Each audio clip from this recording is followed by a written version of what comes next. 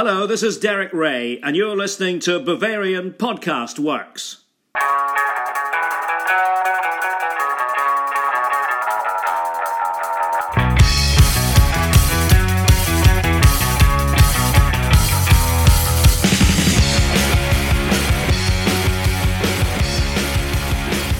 Hello and welcome into yet another episode of the Bavarian Podcast Works show.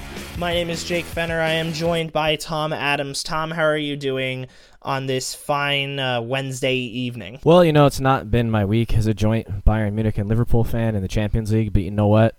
I'm always about keeping things positive. It's only halftime, respectively, in both legs, so it ain't over till the fat lady sings, so to speak, as the old saying goes, and feeling good. Just got done with a quick run on the treadmill after cramming in all of the highlights from the other games this week as well. So I feel like I'm all caught up and ready to get into the pod. We will be talking a little bit more about Bayern's result against PSG, more specifically people that were not there, people that were like coaching or helping to build the roster, which kind of gives away that story, and people that were on the pitch for more reasons than one.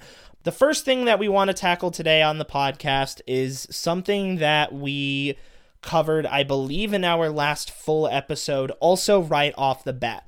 We talked about the Frauen team, and we wanted you guys to let us know, either in the comments or on Twitter, whether or not you liked our coverage and whether or not you wanted us to do more of it. We saw a number of positive reactions all over Twitter from a number of people, including a Twitter acquaintance that I have who is a comms director for the Washington Spirit. She knows who she is. And so we've come to the conclusion that we have not been doing enough justice to the Bayern Frauen team in terms of coverage on this podcast, and we are going to change that. We are going to start implementing more and more women's coverage. And all we ask for the people at home is two things. Number one, until the Frauen Bundesliga is picked up by somebody, please understand that it is oftentimes very hard for us to find the ability to watch these. Anyone that's a fan of the Bayern Frauen can attest that it's very hard in the US to find coverage unless it's on Facebook, on YouTube, or if Bayern actually produces the games themselves and broadcasts it. The second thing that we ask from our audience is a little bit of time, right? I want to call it 2 weeks for us to fully review the team, for us to fully understand the history behind the team, how the team works, each of the players and their backgrounds and how good they have and have not been. Because the more time that we're allowed to cover this, the more time we're allowed to research it, the better the product is going to be, the more confident we are in terms of covering it, and therefore the better the coverage will be in terms of its informational quality and its quality to you guys. We want this to be good. We want to be the best Bayern podcast out there, and we feel that it's important to cover the women's team, but we need time in order to do that. So, our hope is that over the next 2 weeks, leading up to Bayern's first leg in the semifinals, we will be able to educate ourselves enough to be able to talk about the team formations, etc., etc. But between now and then, there was an important result. There are two important results. Three important results, one of which was not a game. Okay, you got my point. Bayern beat Rosengard 1-0 in their second leg of the UEFA Women's Champions League, winning 4-0 on aggregate, advancing to the semifinals. They drew Chelsea. I say Chelsea, obviously, with some restraint because of the history and tradition between the two clubs, normally at the men's levels, but I mean, anyone that knows the roster of this Chelsea team can also attest to the fact that there's reason behind me being hesitant in saying Chelsea. They are a very good team, and we hope to dive into that. But outside of the Champions League, domestically, the Bayern Frauen's undefeated streak was broken at the hands of VfL Wolfsburg in the DFB Pokal, right? So they are still undefeated in the Frauenliga. They lost their first game domestically to Wolfsburg, a team that we would expect Bayern to have its toughest competition against. So, I mean, a goal in the 13th minute from Alex Popp, and then a goal in injury time from Pajor in the 45th minute doesn't give Bayern much of an advantage, and they weren't able to pounce on that or turn that tide at any point. So, unfortunately, the Frauen are out. But they are still undefeated in the Frauenliga for now, knocking on wood, and we have an important game against Chelsea coming up. So, Tom, despite this minor setback, do you still believe that this team is pretty well poised to go forward and capture the title and take it over from Wolfsburg, who have won the last, I don't know, 1 billion Frauenliga titles? Of course, it's a bit of a disappointment that they were knocked out of the DFB Pokal by Wolfsburg, and it's ironic because I know, Jake, the last episode where it was all three of us, myself, you, and Chuck, when we were talking about the Frauen Bundesliga and the women's game as a collective, we were speaking of the fact that those who are at least slightly in the know of the women's European game would have been aware that Wolfsburg has been a powerhouse for quite some time, and you know, this is one of the first seasons in a good while that the Bayern Frauen are really giving them a run for their money. And as disappointing as it is to have the Frauen not be in the running for the treble anymore, I mean, imagine how cool that would have been just one season after the men's team did so. I think, just as you asked, they're very, very well poised to go on and get 2 titles. I mean, I think their dominance in both the Champions League fixtures that they've had as well as the Frauen Bundesliga speak for themselves. And I know we spoke of their defensive record and their scoring record on the last episode. And, you know, it's quite impressive, especially with some of the injuries that they have to the squad. You know, they are missing some important players, you know, Julia Gwynn in one of them, which we had talked about last episode. And obviously we all need to do our due diligence and kind of sharpen our skills and get very familiarized with this squad. What I did read particularly about the DFB Pokal semifinal between the two is just it was Wolfsburg's compactness and, you know, ability to kind of thwart Bayern from getting any time on the ball in the attacking third that really paid dividend and helped Wolfsburg get past them and win 2-0. Particularly 2 players in the report that I had read that were chatted up, so to speak, were Lena Oberdorf and Ingrid Engen, building up out of the back. That was highlighted as really one of the key points that helped Wolfsburg keep dominance in this game and really take it to Bayern, building up out of the back, utilizing their wings, taking the most of their chances, as we know our men didn't do very well, but we'll get into that when we talk about the PSG match. But yeah, and I mean, this is something that's characteristic of this Wolfsburg team from everything that I've read about them over the years and everything I've seen, the compactness, the organization, you know, the use of the wings building out of the back, and they were just a better team on the night from everything that I had read about this game, all the highlights I'd seen by all accounts. And it's unfortunate, yes, that Bayern Frauen is knocked out of this competition, but it still would be amazing if they were able to complete the double in the Women's Champions League, and the Frauen Bundesliga, and they, Jake, as I said, are very well poised to do both of those. So that is going to end our coverage of the Frauen for now. Again, allow us more time to be able to learn more about the team so that we can talk about them more in depth like they fully deserve. But we have another game that we have to talk about, another unfortunate result. I already shared my opinions and my thoughts on Bayern's 3-2 loss to Paris Saint-Germain on the post-game show. Be sure to check that out after this episode, after you're done listening to this episode. But there are a number of developments that were coming before this game, that happened during this game, and could have potential after this game. So let's start with before the game happened.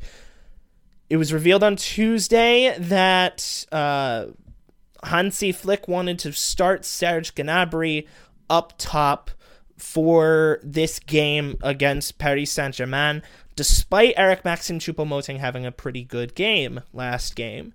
Unfortunately, the injury gods got in the way yet again. He tested positive for COVID-19. According to the team, he is home. He is safe. He is feeling well.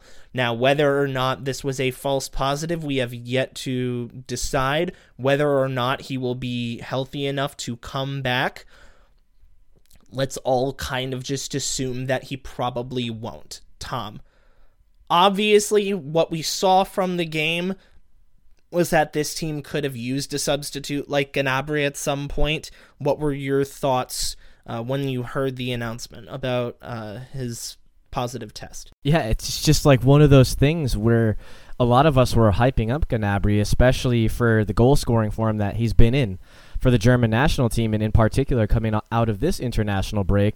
And of course, after we heard the news about Robert Lewandowski and the knee injury that he suffered against Andorra of all teams, which is, adding insult to injury, both literally and figuratively, we thought that he was going to be the main man, and we had even written up the report. Hansi Flick had all but confirmed that he was going to be starting Gnabry up front, just as Joachim Löw had done for Germany during their qualifiers for the international break, which just concluded last week. But it was just too good to be true, right? Gnabry's in great form for Germany. He's just going to translate this to Bayern in the red shirt. Easy replacement. Nope, we have to get the positive coronavirus test. And as you mentioned, Jake, unfortunately at the time we don't know that it's a false positive like it was several months ago back in the fall when I want to say he missed the first match in the group stages against Atletico Madrid. You can correct me if I'm wrong in that, but I know he missed a handful of matches and it turned out to be a false positive, so that was pretty infuriating. But obviously health and safety is the most important thing. Everybody took the appropriate precautions that they had to at the time. But yeah, just looking at this match in the full context, I know you'll probably mention this, but just completely out shooting PSG. 31 shots. I know that it's not 31 on frame, but 31-6. And I think it kind of tells you the story that we had that many chances. I think something like 12 or 13 of them were on frame. I don't have the stats in front of me, but I think that just basically explains to you, yes, we're missing Robert Lewandowski. We've had this many chances and we've only scored 2 goals, albeit they were both nicely taken headers by Choupo-Moting and Thomas Müller. But I think that kind of just tells the story right there. I thought Mauricio Pochettino and PSG did their homework. I thought they knew exactly how to hurt Bayern, which was on those counterattacks when Bayern starts to open up, when they're dominating possession. The early goal did not help from Mbappe. Neuer, you could see what he was trying to do. He was trying to go far post because he thought that's what Mbappe was going to do. Gets caught, diving a little bit too early, goes in between his legs, and that's just the worst start we could have hoped for after what I thought the first couple minutes starting on the front foot. To me, Jake, though, what the goal that infuriated me the most, both of those goals, like the first one, Neuer dove wrong. Okay, that's fine. Counterattack, it's Neymar and Mbappe. They're two of the best in the world at doing that. The third goal, we were outstretched. We were trying and fighting to way. Excuse me, I just butchered that. We were clawing and fighting, trying to find a way to get that third goal. And I really think we were on the front foot. And Mbappe shot that. It went through a number of bodies. Not much Neuer could do. But the second goal, just a second phase ball from Neymar back into the area, right to Marquinhos. It's almost as if everybody had just switched off for a moment, was walking instead of sprinting to press that offside line, or immediately checking back when they saw that Neymar was going to fizz that ball back in, and it fell right to Marquinhos, and nobody's within an arm's reach of him, and 1v1 versus Neuer, and it was just, to me, that was the most infuriating goal. I thought that kind of changed the complexion of the game at that point. And Jake, I know we can kind of use that as a segue as to what was going on the sidelines. And with Leon Goretzka, Hansi Flick, Jerome Boateng, Joshua Kimmich, and Alphonso Davies in the build-up to that second goal. So I'll give you the floor kind of to address that and all of these subplots that in of itself had. And obviously Joshua Kimmich was not a very happy man that Flick did not pull off Goretzka prior to that second goal being scored, even though he knew he had a muscular problem. So, This was something that I was not aware of at the time watching it. I had heard from Twitter that somebody said they could hear Kimmich yelling for Hansi to take Goretzka off. To me, it didn't look like Goretzka came off injured. But, I mean, that makes perfect sense considering the time that he was pulled off in the 33rd minute of the game. But it's worse than we thought. It's not just Goretzka. It's Süle too. According to Hansi after the match, both Leon Goretzka and Niklas Süle had to be substituted off after sustaining injuries, muscular injuries, according to the club website. Hansi's quote is, "Both Leon and Nicholas have muscular injuries. The medical exams will show how long they will be out." So, I think Fonzie coming on to the field probably was the most crucial element in terms of turning the tide. I need Hansi to understand that you need to rest Davies at the weekend in order to start him in Paris fully healthy. Because Luka is a very good player. I think Luka was pretty good in this game. I think he did a pretty decent job. I didn't see him really get beaten. The problem was really down the right wing because that overlaps with the left wing, and that's where Kylian Mbappe likes to call home. So it's not necessarily fault of Benji or of Nick Süle, but, that's kind of tough. I don't know. It's unfortunate going forward. My hope is that it's just slight injuries so that we can get them rested for this weekend going into the next week's game, right? If we get Leon rested, Nick rested, if Gnabry comes back, then maybe we'll be able to do just good enough to lose on away goals. But I don't think this game was entirely because we were missing Robert Lewandowski, right? A team takes 31 shots in a game. You're not missing offensive firepower, right? I don't think there's necessarily a bad finisher among anyone.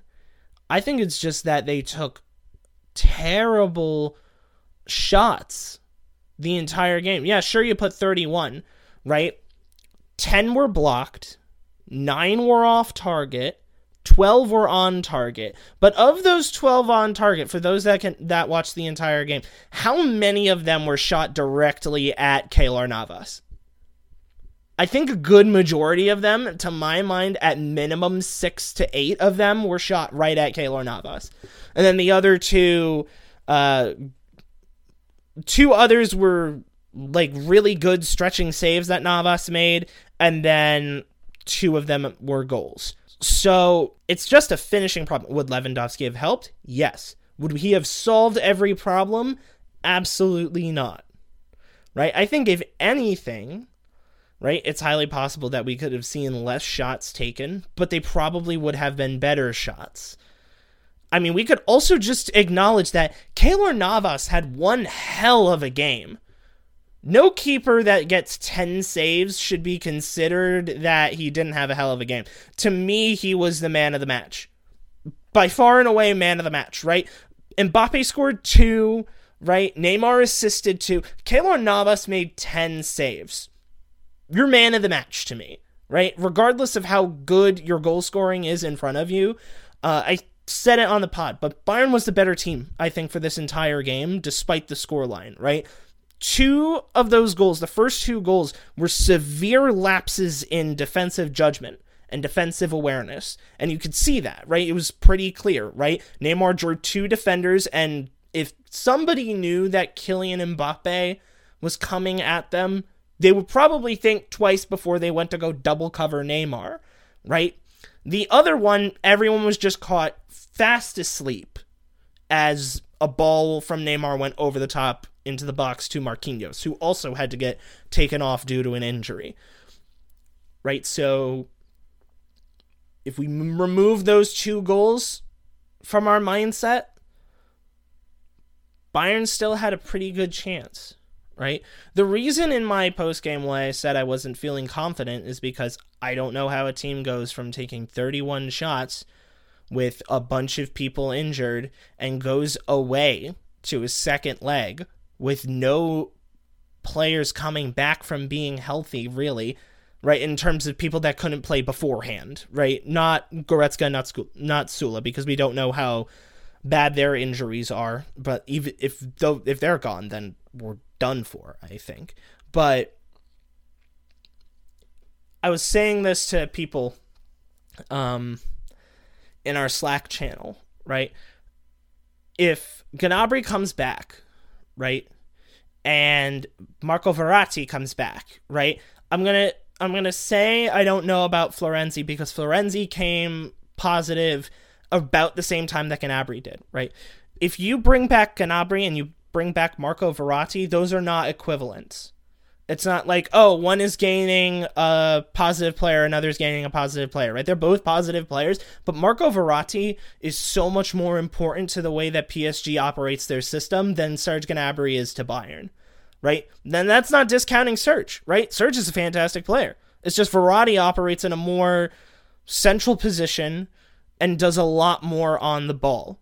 If he comes back, it's a completely different game. PSG are going to be a lot better defensively, a lot better in transition. They'll probably possess the ball a lot more than they did this game. It'll be a completely different game. And I say that because Verratti tested positive a little while before Florenzi did, so logically he would have more time to quarantine. So it's highly possible that we could see Verratti back. Hopefully everything being okay with him. Right? So if he comes back, then I don't necessarily know how Bayern fares in that game. Right? Now I know that one player isn't everything, but to me, Verratti is probably more akin to like the Kimmich of that team. If we lost Joshua Kimmich, we'd be in a lot of trouble. So I think that PSG did very well for not having their idea of a Kimmich on the field. And if he comes back, then everyone's going to need to be on their game. That's all I'm saying. Everyone's going to need to be on their game going into this. In terms of people that played on the field, Jerome Boateng had himself one heck of a game today. I love Boa. He did not have a good game. He did not have a good game at all. That goal from Mbappe could have easily been stopped. It didn't really look like he wanted to close him down. He looked like he was about to get beat, right? Like, if Mbappe didn't stop and then shoot it at his in between Boateng's feet, then he would have gotten around Boateng, right? He's good this year. Last year was something else, and I think I said it on a podcast a couple of months ago where I said any good year you get past the age of 30 is a miracle unless you're like Lionel Messi or Cristiano Ronaldo. Any year you get beyond that is a miracle and should not be considered as a benchmark for what to expect in the future. And I think Boateng is a perfect example of that because this year he's been good. He has not been his best, and he has not been nearly as good as last year. And so Bayern have made the decision that they are not going to renew his contract. I think it's the right decision. I think tonight kind of proved it. There are some rumors of him to MLS. I would absolutely go see Jerome Boateng play in MLS. Wherever he went, I would drive to the closest city, and I would do my best to try and show up for the pregame to say hello to him and get his attention. So, Boa, if you're listening to this and you're going to MLS, hit me up and I will absolutely do it.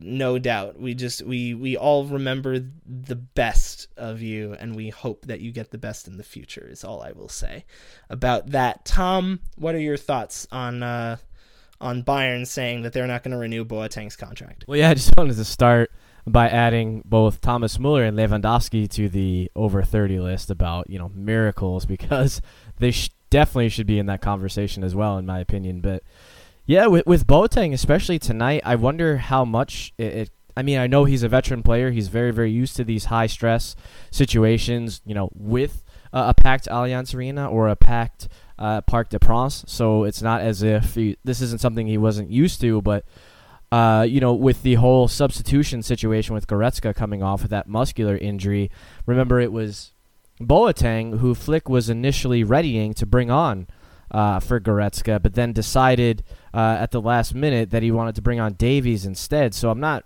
sure if that maybe affected Boateng's head a little bit, or if he was left irritated by that, or how that might have affected proceedings. But of course, I think it was only about 10 minutes later he had to come on for the injured Niklas Sula.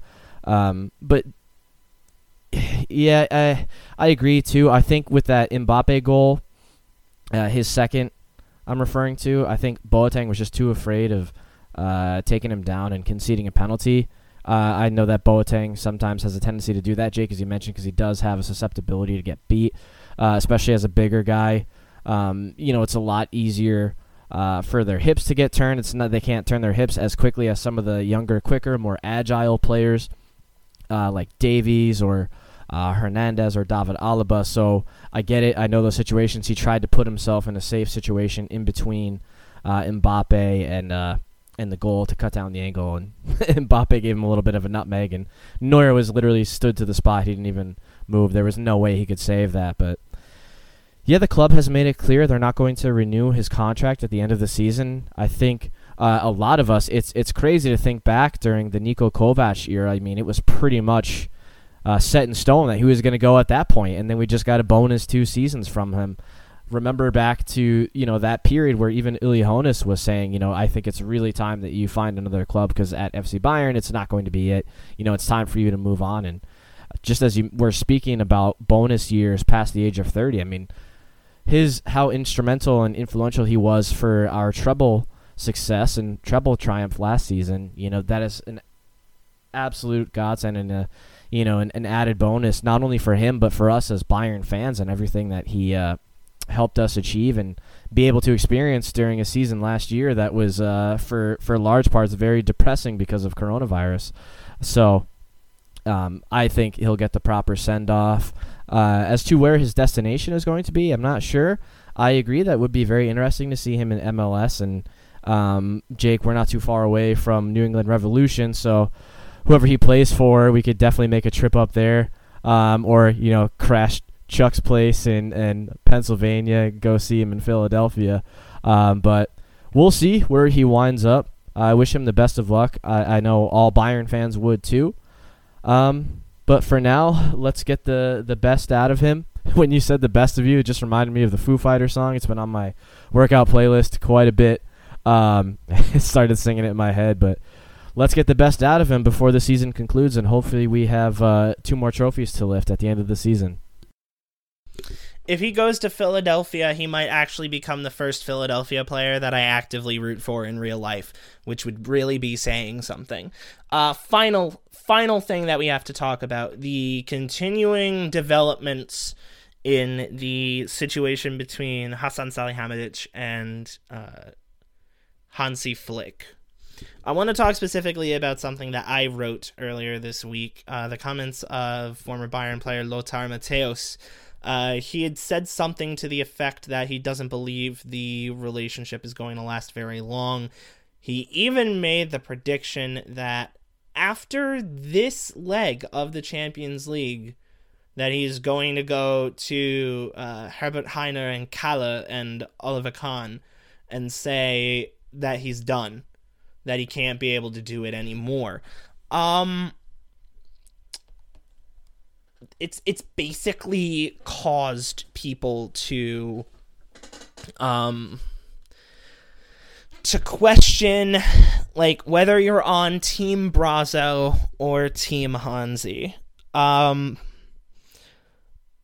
For the record, let's just establish both of them have done fantastic things. We both appreciate both of the things that they have done for the club. All of that being said, Tom, whose side are you on? Well, there's a lot of weight to that question, and what I mean by weight is there's just so much that goes into it. I would say, if I had to give a surface answer to that, I would say, I mean, I love Hansi Flick as a coach, and I want him to stay at Bayern Munich forever. I realize that's not a possibility and it's not feasible, but Team Brazzo, in the sense that there's a way that this club is run and there's a way that this club is structured, and I think even Hansi Flick knows that, as much as it might irritate him with, the limits to the limit to his say in transfer policies and squad planning decisions. The way the club is structured, it's supposed to be Hasan Salihamidzic's job, Brazzo's job, to focus on that. Bayern Munich's supervisory board, they can veto transfer decisions if they exceed a certain limit. I believe it's something like 25 million or 30 million euros. So there's a lot working against Hansi Flick in that regard, in the sense that he would like to have more say, and I think it's clearly obvious with some of the differing opinions that he and Brazzo have had in the past couple of transfer windows. And regardless of what they say to the press, there's definitely some tension there. And for that matter, if it's Hansi Flick, having those opinions, or Niko Kovac, or Jupp Heynckes, or any manager that's managed FC Bayern, or any future manager that will manage FC Bayern, they're going to be put in that position because that's just the way the club is. So I would say I want Hansi Flick to stay around, and I actually agree with some of his transfer personnel decisions, especially in recent transfer windows. I agree with the players he wanted to bring in, but I just think Team Brazzo and Bayern structure is always going to win in the end. I think it was our own Phil Quinn who had said in Slack earlier, Bayern's board is never going to be dismantled or replaced, but Bayern coaches can be replaced a lot more easier. So in that regard, Team Brazzo, but I hate saying that because I want Flick to stay just as long as possible, and I want him to stay and fulfill the rest of his contract and not leave to coach the German national team early, or, I don't think he would be kicked off for disagreements with Brazzo and the board, but, if that were to happen, I would absolutely hate that. So that's where I stand on that, and kind of reminds me of the from a few years ago, Jake. What was it, Team Britney versus Team T-Swift, that feud they had going on for whatever reason. I also would like to hear where you side on that, too. I have no side in that argument, and I will never have a side in that argument, and that is that. And that is all I am going to say. I find it interesting how you are Team Brazzo and pro Hansi staying, when I am the exact opposite. Now, I'll clarify when I say exact opposite. I want Hansi to stay, but I have resigned myself to the fact that he is not going to stay. I've really thought very long and very hard about all of this. I do not think Hansi Flick is going to stay at Bayern Munich this summer. I think that with all of these reports, I think the when there's smoke, there's fire rule applies. I mostly don't believe most of the things that tabloids say, but if it's multiple tabloids reporting the same thing, then I think it's an issue, and I think it's a problem. And I also think that there are forces outside of the control of Bayern where it would make a lot more sense. Because listen to this, hear me out, right? The DFB would never go after somebody as young as Julian Nagelsmann, in my opinion. And I don't even think Nagelsmann would take the job if he was offered it, because he's young in his career. He's good at coaching, but the national team job is usually something for somebody who's in the middle of a coaching change, who knows a system well enough, but does not need to be involved constantly. Take a look at Niko Kovac as a prime example. Niko Kovac wasn't really doing much until he got hired as the Croatian national team manager going into the 2014 World Cup. And then what happened in the subsequent aftermath of that, he got the job at Eintracht Frankfurt. He did fantastic there. Came to Bayern. Now he's doing pretty well at Monaco. Good for him. I think the same thing happened to Hansi, right? He was the first team coach at Hoffenheim, and then got hired up to 2014, where Hansi Flick single-handedly brought Germany a World Cup. It was definitely not Yogi. And then he came to Bayern as an assistant coach, and now he's here, and he's done fantastic things. I want him to stay. I just also think that if there was any time for him to leave Bayern Munich for any gig, it would be the German national job, and therefore I think there is no better opportunity that he will get than this one, and that's why I think he's going to leave, especially at a time where he's not able to be the man in charge of making decisions in terms of transfers, which I agree with the concept of the structure, right? You don't want the manager making all of the decisions. But I also think that, and I'm only speculating because I don't know what actually works on the inside and how the system operates, I think that a manager should at least have 50% of the say in terms of what's getting brought in, right?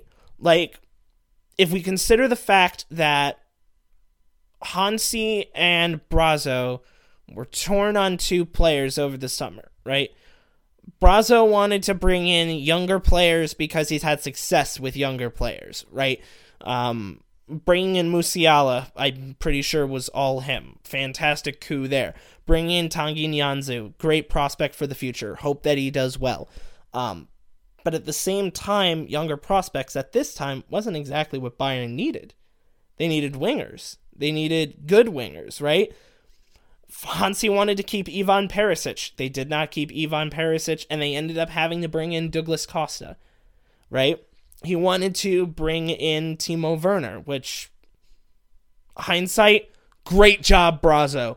In terms of not bringing in Timo Werner, that might be the one thing that I have absolutely loved him doing, is not bringing in Timo Werner, because he would have been nearly as bad at Bayern as he is at Chelsea. He wanted to bring in Kai Havertz. Now, whether or not that will work, it's a debate, right? And I'll be honest with you, I would rather be in the position that we are now, where we don't have Havertz, but we are in line to sign Camavinga from Rennes, than the other way around. So I don't necessarily think that Brazzo has done bad things. I think he's done fantastic things for the youth development and for the future of this team, right? He's done a pretty good job there.